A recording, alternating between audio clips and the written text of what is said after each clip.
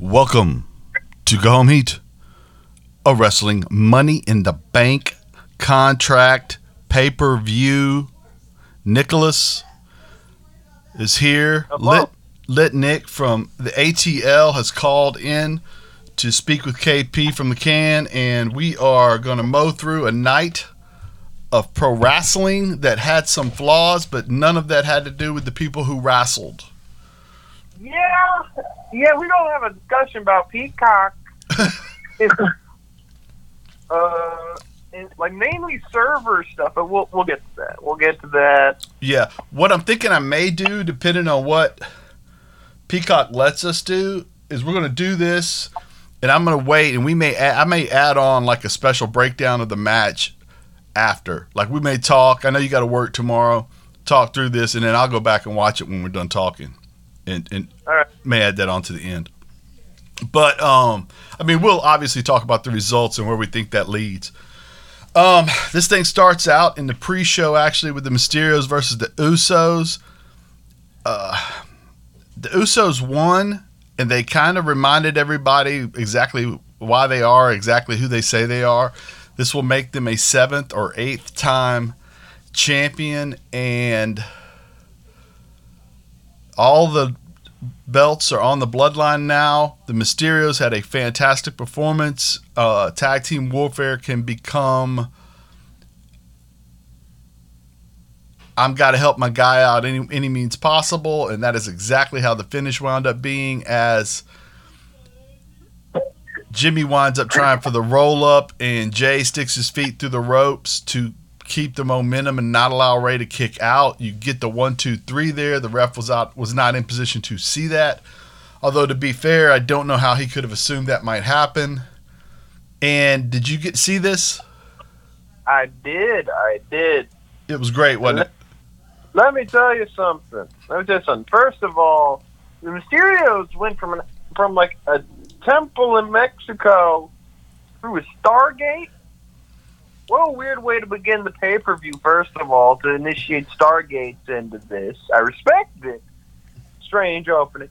But that crowd was just electric, and just they ate up everything and just made this whole thing very special and very good. Like, agreed.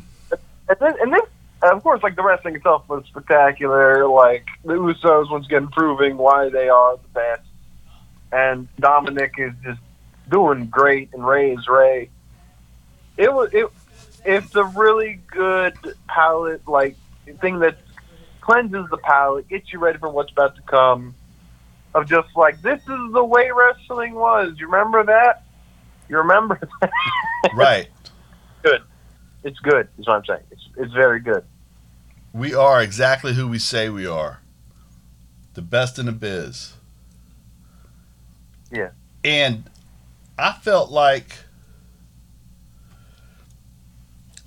that led you to kind of know what the next month of programming is going to be. Now, moving into we begin the actual show with Alexa Bliss, Liv Morgan, Nikki ASH, Natalya, Tamina, Zelina Vega, Naomi, Asuka, all in a Money in the Bank. Women. Go ahead, talk about it, Nick. It's in the women's Money in the Bank contest, and it's good to see all these people working and all this stuff. The crowd was surprisingly on Alexa Bliss's side, like 90% of the time, which is really weird when you compare it to the IWC, the Internet Wrestling Community, and some of our own personal thoughts. Well, it's just like, you don't think she's over, because like, everyone seems to be kind of not liking what she's doing. But if I've learned anything from this match, it's the fact that Alexa Bliss herself isn't the problem, and I feel like we've said this a million times.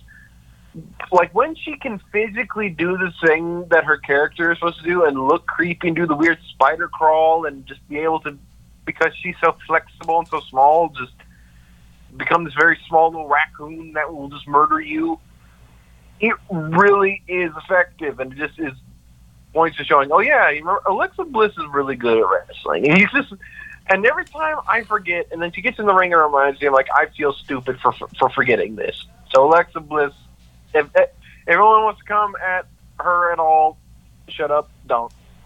Also had some really great spots throughout the entire match. Obviously you have to use the ladder, but what was it? I believe it was Naomi or Natalya that grabbed poor Nikki Ash off of the top turnbuckle, slammed her into Alexa Bliss, who was on a ladder that was tucked between two ropes. Yes. Big rough, big owl. Now, Alexa's powers caused her to have an opportunity to almost win the thing, and so the whole crew gangs up and piles every ladder in the building on top of her except the ones that are going to be used. And the audience boos! They did. They did. And then we have a spot that I don't recall seeing where you wind up with I'm sure I've seen it before. You wind up with 3 ladders underneath underneath the briefcase. Every participant but Bliss and Nikki, almost superhero ASH, punching each other in the head, and they get so engaged in it that none of them notice Nikki actually kind of straddle climbing between 2 ladders and going up and grabbing the money in the bank. And I just thought that was clever and a good way to end it, and really happy for Nikki. Really happy for Nikki as well. I feel like I've always loved Nikki since her time in the NXT. Her character has been floating around doing some whole new things, but she's really into her own character. I feel like this is her being able to put up like this one part of herself that she's always kind of wanted to do. If that makes any sense. Like, clearly inspired by Molly Holly, or I forgot her name. I'm sorry. Yeah, you got it. Yeah, but also it feels as though this is her unbridled, and to have this version of her get not only the suitcase, but to have that huge pop when she did, which part of that could have just been because, we were watching a pay-per-view. But I'd like to think it's also because people like Nikki. This isn't the problem. This isn't the problem at all, and I'm really happy that she won it. Out of everyone there, she was my dark horse to win. She was my dark horse. And this is a little bit of an olive branch to the fans, because there are fans who will obviously not believe Nikki's words when she says, "I want to be this character." There are fans that will always book, because we've heard a million times people defend their characters and then wind up getting fired and saying, no, that was stupid creative. Which is, we don't know if that's true or not, right? Then, so people are never going to believe her. Some people will never believe her exactly when she says, this is who I want to be. But also, when you couple that with her being in some really weird bookings this year prior to that, and then, of course, her whole career is a series of weird bookings, and she has never publicly complained. She didn't run to somebody's podcast and say they should treat me better. She didn't, which, the cool, hip thing is to now complain publicly about WWE and try to get a push that way, right? Even if you're in the company. Just running over to Jericho's podcast, going on there. Hey, and just saying, if there are any wrestlers who want to complain, you can always come on to our podcast. or coming on to Raw Talk or Smack Talk or going on their Twitter feeds, going into business for yourself, right? And a lot of those now, I think it originally happened a while back, and now it's become the kind of thing where they'll actually even just write it in sometimes when they perceive it from a person. But this was an olive branch. Hey, you may not like the way we treated her, but she's going to be a champ this year. It may be for a day, but she's going to get to be a champ this year.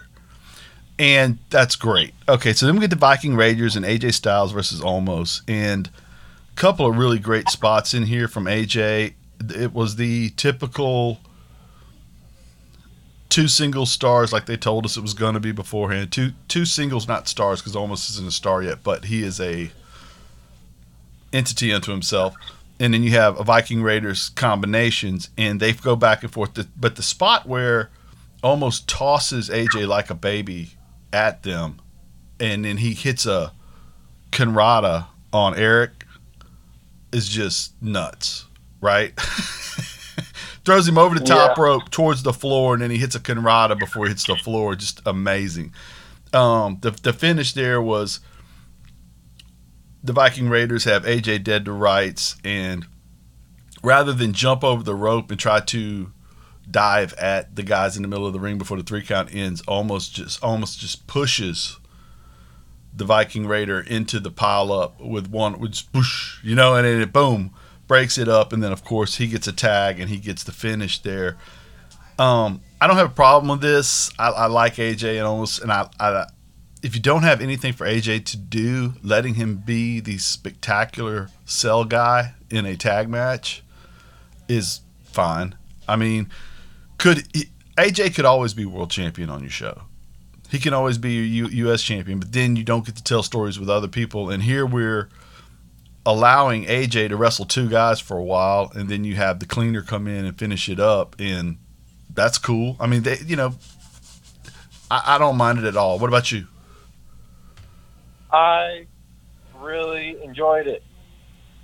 Yeah. I think that the reason I'm like having a beat before I say that is because I do want to say, I am going to say, I think, even though it's not I think it's my favorite match, personally, of the night. Is it the best wrestled? Not particular. I mean, it's not bad in any means of the word, but I really do just love, because we haven't really seen them do much on Raw, have we? Like we saw it recently, but like it's become this weird thing where Omos and AJ just kind of thrown to the side, and then when you let them do the thing, they're just like, it's a match made in heaven. The guy who's like arguably the best wrestler in the world paired with the largest man ever conceived. It's great. And Right. seeing their dynamic, especially with these very talented groups like the Viking Raiders, it's great. It's very fun. It does what it needs to do. Crowd was hot for AJ the entire time. Always. And they were so excited when Omos got the win. They were so happy. And I think this is going to be a sign that the crowds, when they get there, I don't know if they're going to trying to push like AJ and Omos' heels, but they're gonna be tweeners at best if it keeps going like this. I'm just saying. It's hard not to root for AJ, no matter how big he wants you to hate him, because we all know the career path and how great he is. And we also... he also got hit in the ding-a-ling a lot by Shinsuke, and that always deserves some pity. Well, and to your point, he's made everything they've ever given him to do work. And not everybody can do that, dude. Not everybody can do that. But the key to that is once you ring the bell, he's the best.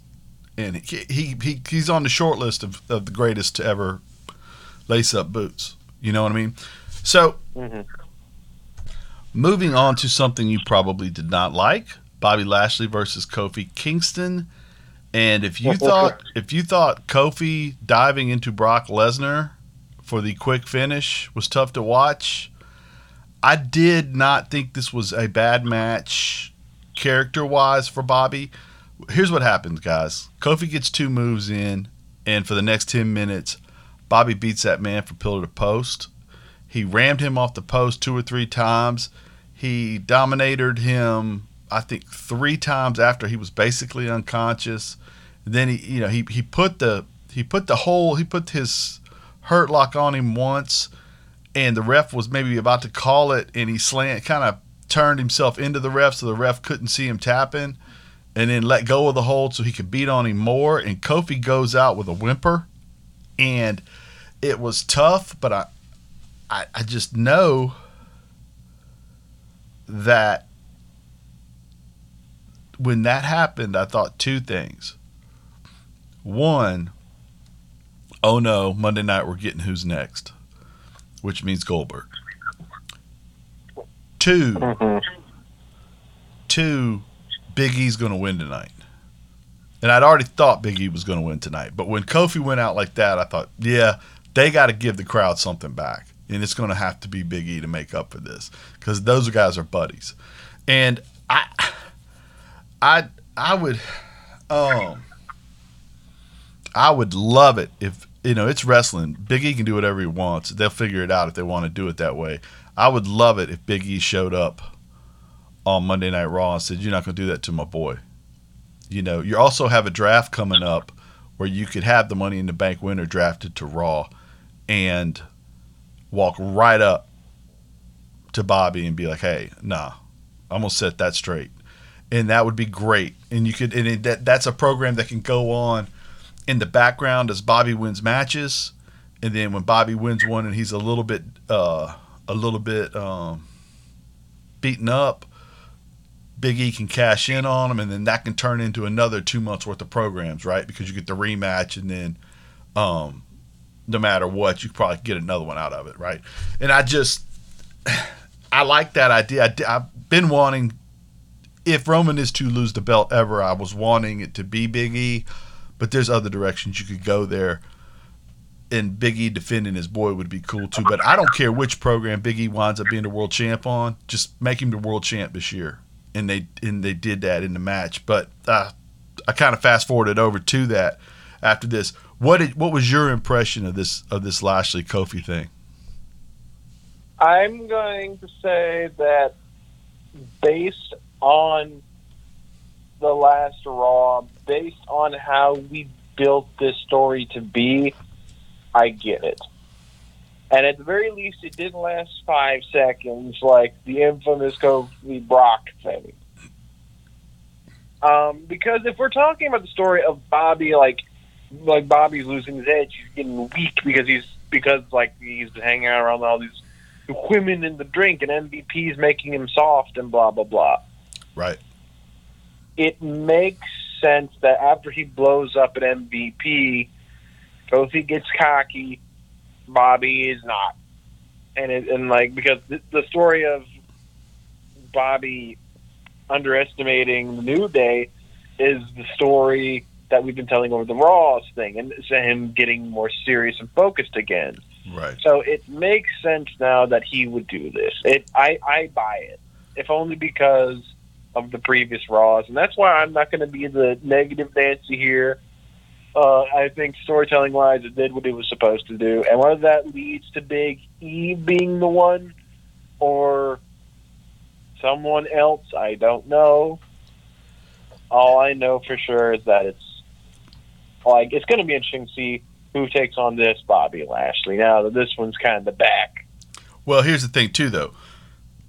If Bobby is going to face Lesnar or Goldberg at SummerSlam, rumors of being what they are, if that's the route we're going, having Bobby look like a straight killer when we get either the match I don't want to see in particular, which is Goldberg, or a match I've been looking forward to for a decade with Lesnar. Because you put him across the ring from Lesnar, eye to eye, Lashley the Destroyer, Lesnar the Beast, and it's, dude, come on. That's going to be brutal. We all know how Bobby likes to work. We all know how Lesnar likes to work.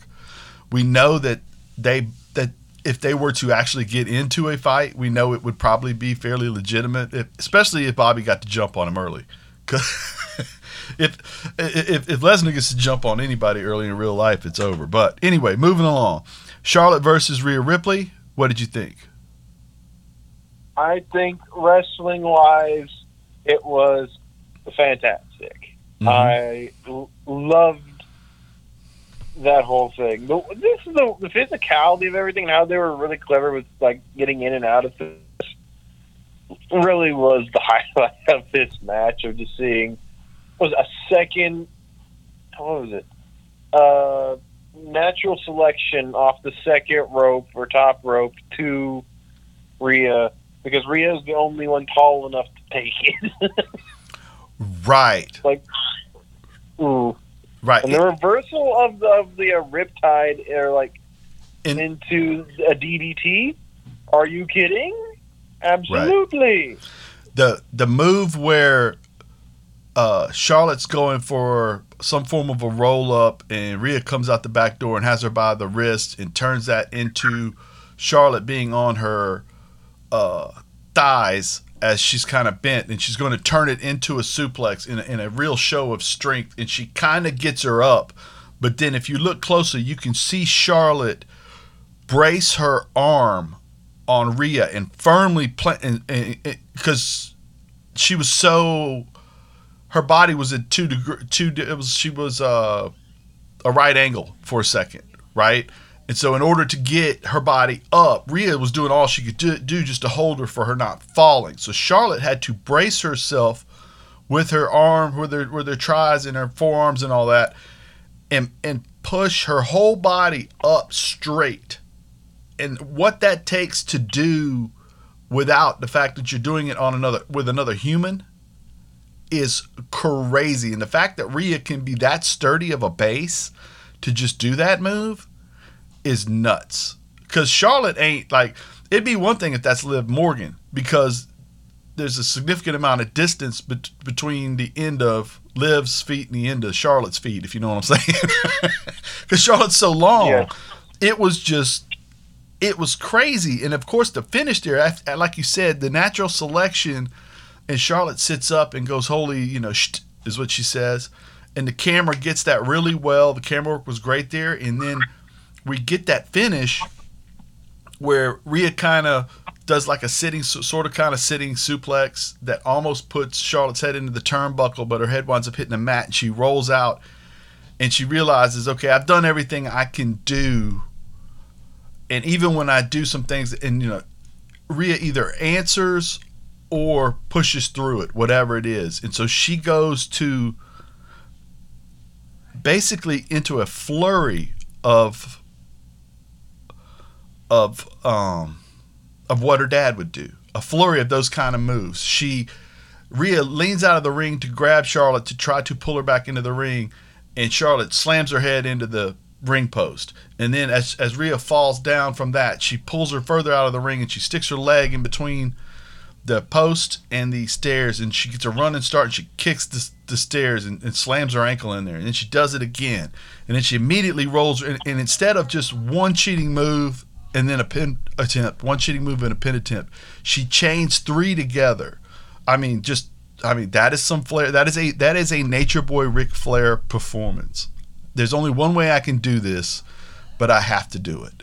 And so she chains the cheat moves together. She puts her in the figure eight. There's nothing Rhea can do, and she submits.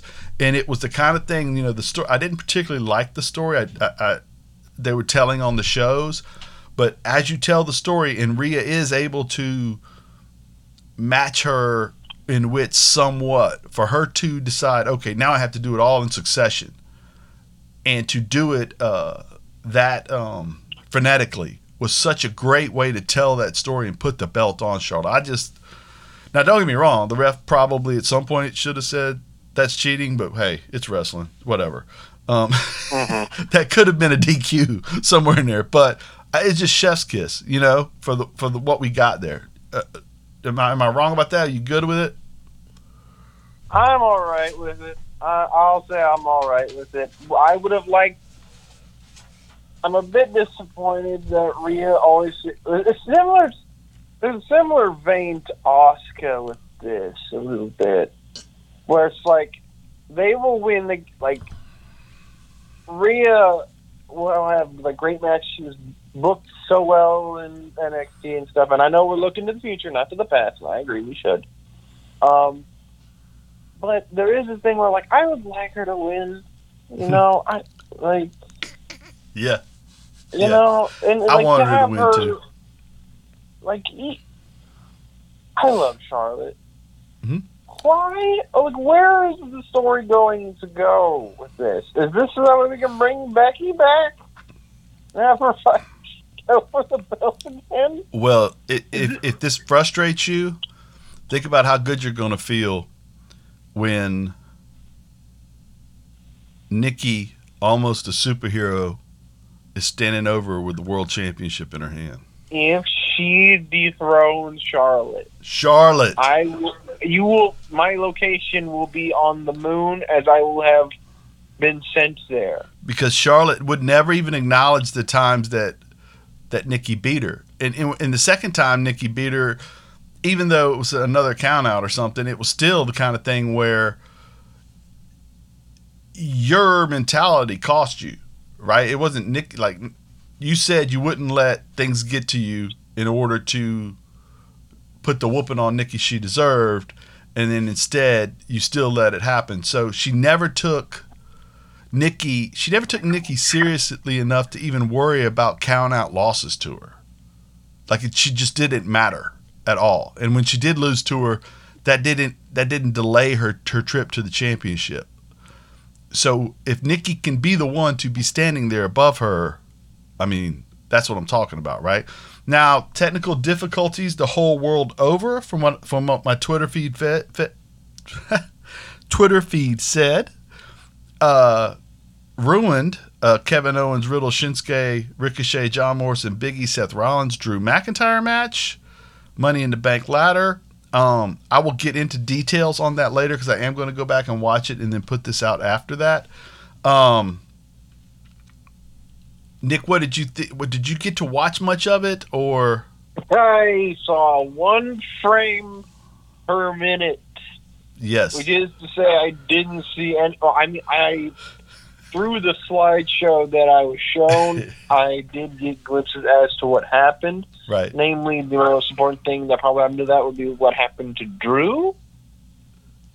Yes. And apparently, this is technical issues everyone was having across the board. Right. Drew got carried out of there by Jinder and his crew, which is, I knew that was going to happen. I mean, we all knew that. As great as it seemed, and it did seem funny because it was, you know how they'll show you highlights from the pay-per-view on Monday Night Raw or on SmackDown, and it's still shots? That's literally what we got. And so when I'm looking at Riddle going from top of ladder to springboarding off post to landing on a bunch of people, and I don't get to see all of the frames, I'm like wanting to just throw something at the television so madly. But and then when you see like the Riddle and the Seth thing, and you're like, I've been waiting on these two dudes to like square off because, you know, of their history or whatever. And then you see just the whole that Kevin Owens and Seth have such history, and to see Seth do that, and then after he lost at WrestleMania, and then turn and almost make his way up the ladder, and then for Big E to put the big ending on him, and I don't get to see the whole big ending. All I see is the beginning and the end of it, right? And then as Big E climbs, he's three rungs up, and then he's holding it as the champion. I'm like, ugh. But luckily, Big E wins, and like I said, we'll break it down later. Roman versus Edge is next. In between all that, we have earlier Roman tells the Usos, yes, the Bloodline's on top, but that was the light work. You about to see the heavy work, and make sure you guys help me out. So that sets up what we may see later. Seth, post this match, post the Money in the Bank match, is the guy tries to interview him, and he says, what a fantastic effort you had, Seth. And Seth is like, effort? I don't want to hear anything about effort or performance or any of that. I failed. I had one job, and I have failed at it. I have to come up with a different plan. And he's literally streaming consciousness for us, right? And he's like, I got to come up with a different plan. And then he goes, boom, and he's ready to go, right? Because he's going to be the next challenger no matter what, is what he thinks. I have to make that happen somehow. And so then we get this match. And I've thought all along that Seth was going to be the reason why Roman lost. I thought all along, while Roman won, I thought all along that Big E was going to win the Money in the Bank. So I'm feeling pretty prophetic right now. But we get this match, and they start slow. It is the polar opposite of what a Money in the Bank ladder match is. We start out with actually, before they even touch, we get Let's Go Roman, Let's Go Edge. We start out with the collar and elbow tie-ups as they push each other back and forth. Edge rides him down to the ground after a little while with a wrestling hold, slaps him in the back of the head a couple of times.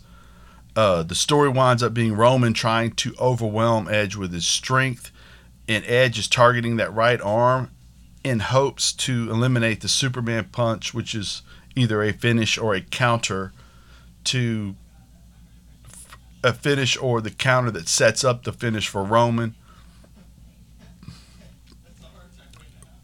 Edge takes a beating for the mid part of the match there, and then he does swing it in his direction as Roman endures it. He leaves the ring for a second, and Paul reminds him of Paul Heyman, the manager, reminds him of who he is. What would your father do? Show him what Sika was all about. Roman enters the ring again, and he gets the advantages on Edge. He holds him to the ground as he's choking him, and you can see after a while, it's funny how you do these matches, and if the crowd's invested, when you get deep into these matches where you start slow like this and then you gradually build it up, every move starts to matter, right? Because you feel like these two guys are big. We've seen them both finish matches quickly at different times. Everything could be the thing that swings the momentum, right? And once you get past 10 minutes, who knows, right? And so, but which as of course we wind up, we've got a lot more time left to go. And Roman is holding him down, choking him out. When Edge does manage to get up and get some momentum, one uppercut drops Edge again, and Roman exclaims he's cute. Roman was really good at the way he played to the crowd here, but it was kind of the opposite, the way he kind of belittled the crowd as he was belittling their hero. When Edge was on the bottom rope, gasping for air after the series of chokes, Roman strolls around the outside telling them how great Roman is, and then he hits the drive-by on Edge, and you think, this is rough. And then, of course, Edge eventually swings it around, gets the crossface. Roman's in trouble. Roman gets him out of the ring. It looks like Roman is going to spear him into the barricade. Edge moves out of the way. Roman goes through the barricade. Then Edge turns, stops the 10 count, gets back out, puts Roman through the barricade.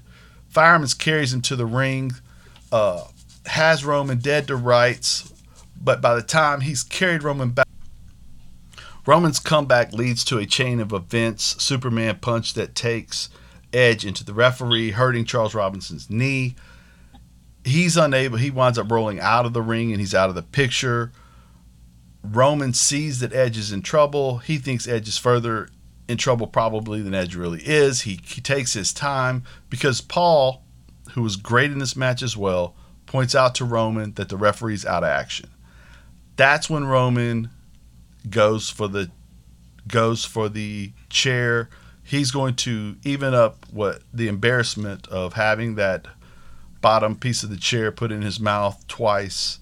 He takes it to the ring, but Edge manages to get his thumb and hand between his mouth, and that he eventually goes with the elbows to the thigh and maybe even lower. He gets his way out of it, and then he winds up being able to flip the script and get Roman into it. Roman has no way to get out of this. The Usos come down to save the day. The Mysterios come out and save the day. We have them fighting off into the distance. Seth Rollins jumps the rail through the crowd, kicks Edge in the head, leaves happily. Roman gets up. He thinks he's got him. He's kind of talking to the crowd again, playing to the crowd. And as he's running into either Superman punch or spear, he gets speared by Edge, who has had time to recover. Edge goes for the cover. The crowd counts to 10-ish. Referee runs down, but on his count of 3, Roman manages to. As they're squaring off, we have Seth run back down, get on the apron. Edge turns towards Seth, puts the big boot on Seth's grill. Seth hits the ground. When he turns around, boom, spear. 1, 2, 3, and still is your champion. Seth comes into the ring. If it ends right here, the pay-per-view ends right here, awesome, right? But then Seth comes in and starts beating on Edge, and he turns to Roman and he says, "You owe me the next match. I'm the one who put that belt on you. This ain't yours anymore. I'm next." And at that point, Edge jumps Seth. They fight off into the distance. As we've all heard all along, Edge and Seth will be facing each other at SummerSlam, and we are fast off and running into that program right now. Roman takes the mic and says, "The whole world can acknowledge me now."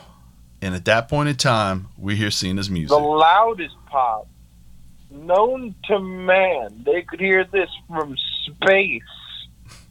Right. And Cena looks so man out of time with the same outfit on and the same jorts on and the no socks, and it's but he is a star, baby, and that crowd loved him. And when his music hit, they went nuts. And when he turned to when Roman watched him run around like, "What are you doing in my ring?" And then he slowly stepped to Roman like, "I'm a little worried, but more like I'm making fun of you." And then he just threw his hand up and said, "You can't see me," and turned and laughed and walked off. It was so good. And I have been hoping this is where we were going ever since I heard Cena might come back, because my son, Ray, said to me, well, at least they could do it right this time. Because before, Roman wasn't ready for a program with a guy on the mic like Cena. And now he probably is. The character is right. Everything is right for Roman to face Cena and go over Cena and anoint himself as the be-all, end-all of what's going on. What did you think, brother? A fantastic, pitch-perfect match with a pitch-perfect ending, a bow on top of it all. It was great. It was everything you said. If you're gonna, even though my favorite match of the night was probably the Omos thing, if you're gonna watch any match, have it be that one. Have it be this one right here, Edge versus Roman. It's worth every penny. Right. And to bring it back to Cena, anybody else would have frustrated me right here. But Cena, let's do it. Let's get it on. Because I don't know how many matches Cena's going to have left anyway. You know, like, not that he could wrestle as long as he wants, but I think his goals are elsewhere. You know, I think his goals are in Hollywood, so I don't see him doing this a whole lot more. So him coming back for this is great. And it tells you how big a deal Roman is right now for him to feel like this is the right time to get in the ring with that guy. And there's also another story to tell here of the fact that Cena was never willing to go heel. And that because of that, like Roman, I don't know how he'll phrase it, but Roman could phrase this as, I created an island of relevance by doing what I've done, and you were never willing to do that. So therefore, none of these people got to shine with you because they came to you, lost, and went away forever. Which isn't necessarily true, but it is a perception that is wide and is a neat story to tell, right? Yes. Okay, Money in the Bank winner, Big E. Who do you want to see? What do you want to see him do? I think that, I mean, there are two main roads to go. Yeah, there's the revenge against Bobby Lashley for what you've done to Kofi. But there's also the angle you can go of having, because of the story that they've built on SmackDown, through Talking Smack, but specifically through the way that Paul Heyman and Big E have been interacting. But I feel like it makes more sense for Big E to be the one to eventually dethrone Roman, if only because, again, there is that thing where Paul has been slowly, like, watering this plant of Big E, and then having Big E kind of, like, make fun of Roman, like, on Friday night, saying, like, oh, is he scared of Edge now? I call next. Da, da, da, da. And then just, like, the look of Paul Heyman is like, this man unsettles me because I have created a monster with this. I've made someone who could actually maybe win. Mm-hmm. Right. So, but the thing is, with the great thing about E with this is the fact that he has two great storylines he can go into, depending on whatever the writers want to do. Right. It's perfect on both brands. It's a rare thing, and I hope that they stick to landing to whatever one they do it for. Right, and you have so many thinking heads on these pods in the wrestling world that have said that Big E had to change in order to be taken seriously. And then Roman being the guy that did change, there's that route too, right? To go with this whole thing. And so there is so much to be told. There's so much to unravel. You had a good night of wrestling besides that 20 minutes that you couldn't see anything? Where the servers apparently wanted to die across the globe. Yes, it was great. I think so, time. So I'm going to go watch this thing, give a quick review on the end of this, but I don't want you getting out of here without telling us to go home. So, guys, at the end of this, there's a little bonus segment. It's like a Marvel movie, kind of. Post-credit scene, if you will. Yeah. Well, it'd be kind of a half post-credit. What did you call it? Mid-credit scene. Mid-credit scene. So, Nick, yes. You want to do it? Yes. Yes, I can. Everybody, go home. But stay for the mid-credits, stay for the mid-credits, stay for the mid-credits. And we're back.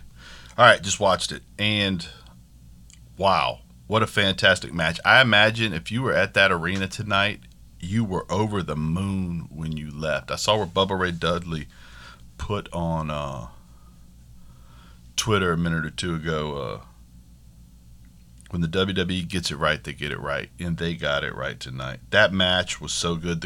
I'm talking specifically, I'm only talking about Money in the Bank, although the entire pay-per-view was fantastic.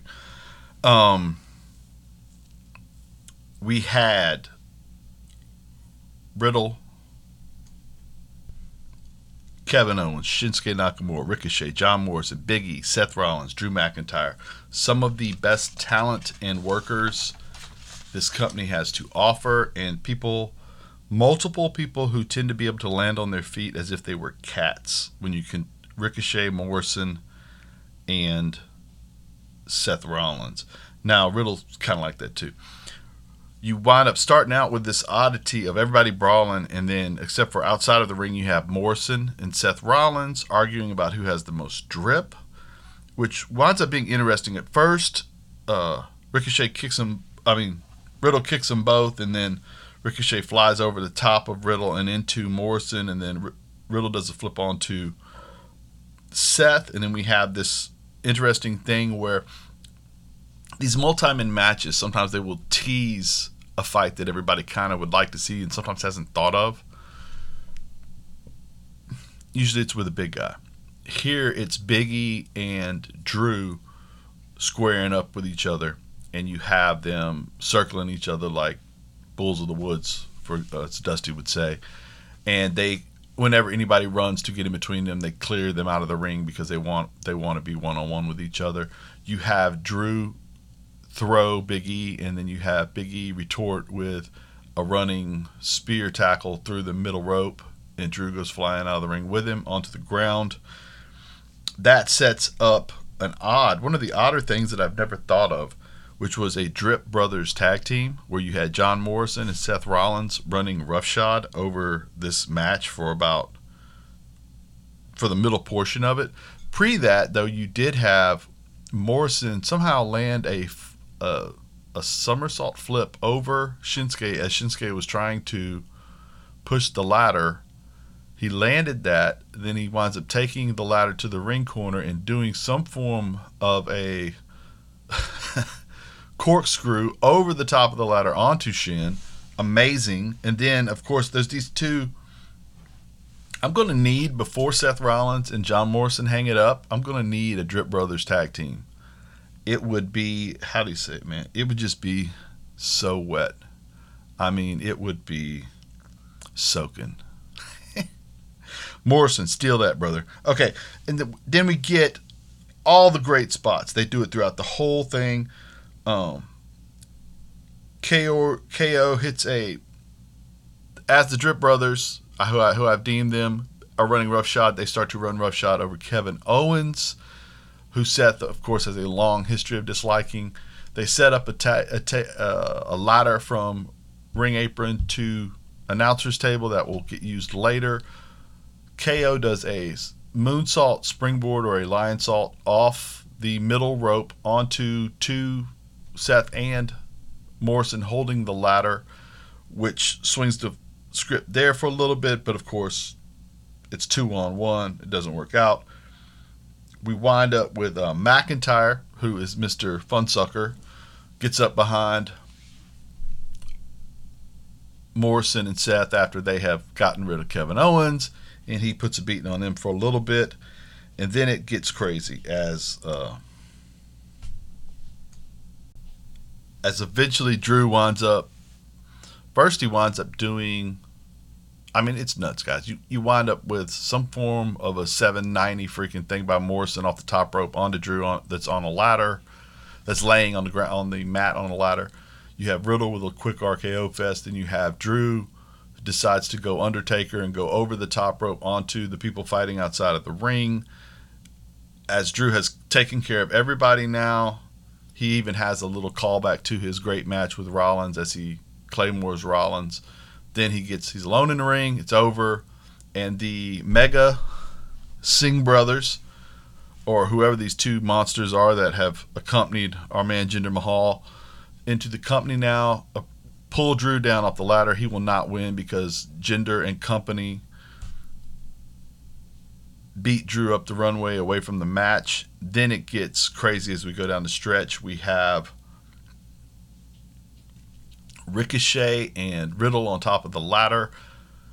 When Riddle falls off of the ladder, he grabs it and starts to push it. Somehow Ricochet manages to springboard off the top rope into the crowd again. Ricochet is unreal.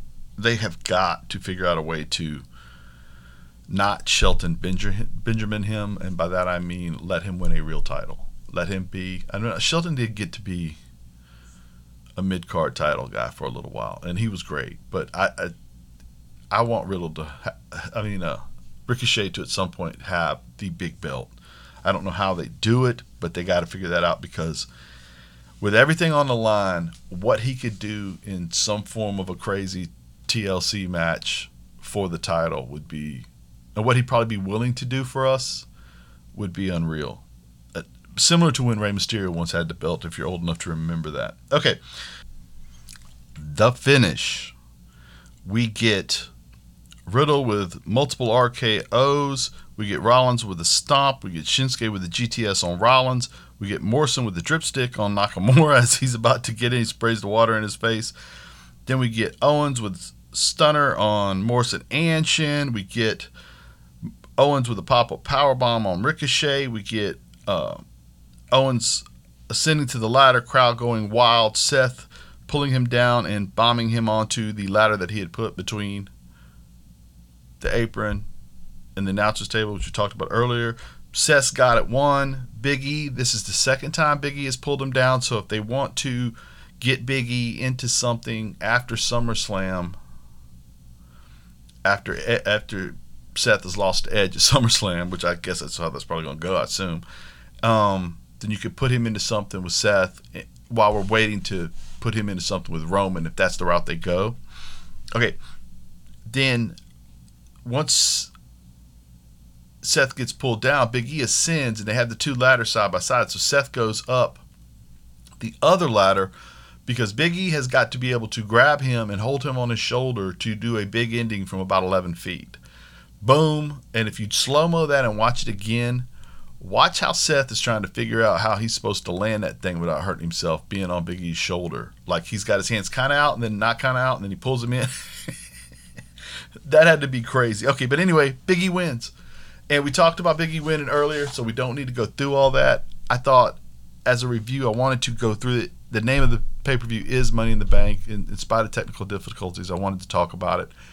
It was an amazing, amazing match. And they managed to tell all of the little stories and push forward ideas for stories we can go into for SummerSlam and beyond inside of a car crash, which is exactly what a Money in the Bank ladder match should be. So, wonderful pay-per-view. Thank you so much.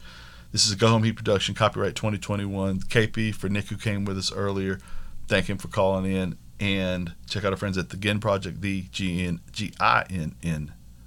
project.com. Go home.